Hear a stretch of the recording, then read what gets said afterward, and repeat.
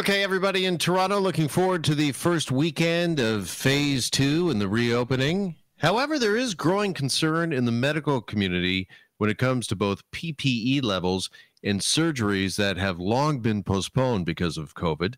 Dr. Samantha Hill is the president of the Ontario Medical Association and joins us now for more on this here on Global News Radio 640 Toronto. Dr. Hill, welcome back to the show. Appreciate the time.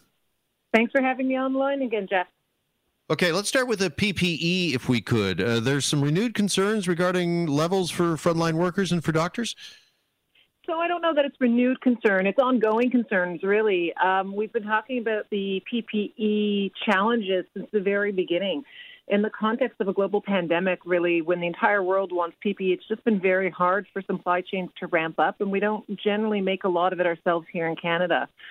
Unlike physicians in institutions, though, so long-term care homes or hospitals, community physicians have had to source their own PPE, and they're having a really hard time doing that, partially because they don't have the bulk purchasing power that organizations have, but also because they're simply just not being prioritized by the government or the suppliers. Okay, I want to ask you about that because the Prime Minister said earlier today that Canadian companies are now producing so much PPE in the fight against COVID that he thinks Canada is almost to the point of being self-sufficient. So is the problem that there just isn't the PPE or it's just not getting to doctors? Well, I can only speak from the physician lens, and what I can tell you is that I'm still hearing from members that they haven't been able to source a reliable supply. They're still looking from company to company to try and fill gaps. They're still taking donations from a variety of communities. In March, we launched the inventory tool online at the OMA for community doctors to help respond to these anticipated shortages. And honestly, at this point, we've had over 4,000 groups and individuals participate in trying to track these efforts. We've distributed 400,000 donated masks and 8,000 face shields, something like that. So I think the community is still speaking out and saying that they're still having trouble and they're still struggling and they're still not certain.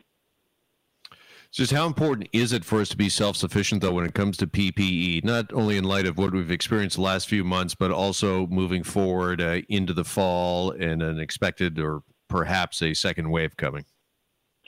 So I think the important thing is that we need to make sure that every doctor and, frankly, every healthcare worker, regardless of where they work, has the tools that they need to be able to ensure patients and their own safety.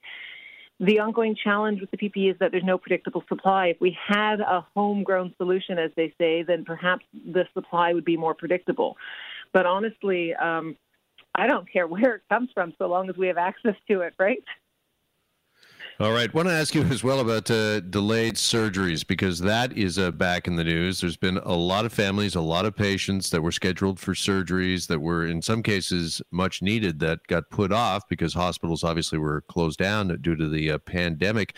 Just how big is the backlog and how tough is it going to be to play catch up? Yeah, it's a major problem. And it's not just surgeries, it's all of the deferred services. So what we did during the first wave of COVID is that we shut down everything that was non-emergent. And so all of those diagnostic tests and all of the preventative care that's usually done didn't happen. So think things like Pap tests, the mammograms, prostate screening, colonoscopies, all of these things they're just non-emergent. But if you don't do them for long enough, they become emergencies.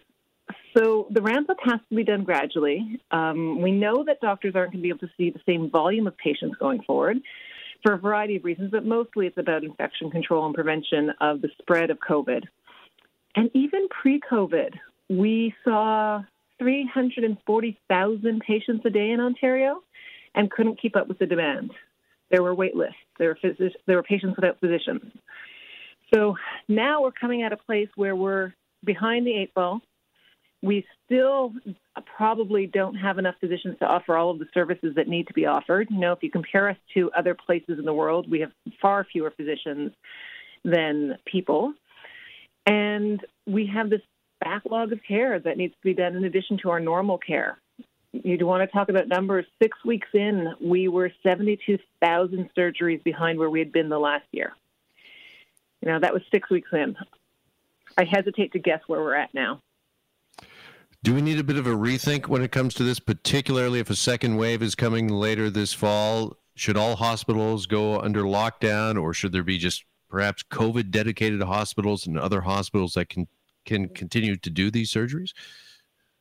So it's a challenging question, and we really have to take our cues from the experts in public health and infection diseases on that one. And one of the things that we did really well was listening to the people who knew in the first wave. Yes, we're in a place right now where we are behind the eight ball, and we're going to have to figure out how to move forward, and we're going to have to do that as a community. But we were also really, really fortunate to not be another New York or another Milan. And the reason that we were so fortunate was in part because of our public health experts and in part because of people just doing what they needed to do and socially isolating. And I want to underscore that message, if I could, before I let you go, because it's Friday. And as I mentioned off the top, this is the first weekend here in Toronto of Phase 2 with patios open, and just how important it is. I know everybody's anxious to get out there again, but just how important distancing, wearing your face mask, being vigilant is. I don't think I'm overstating if I say it's absolutely critical.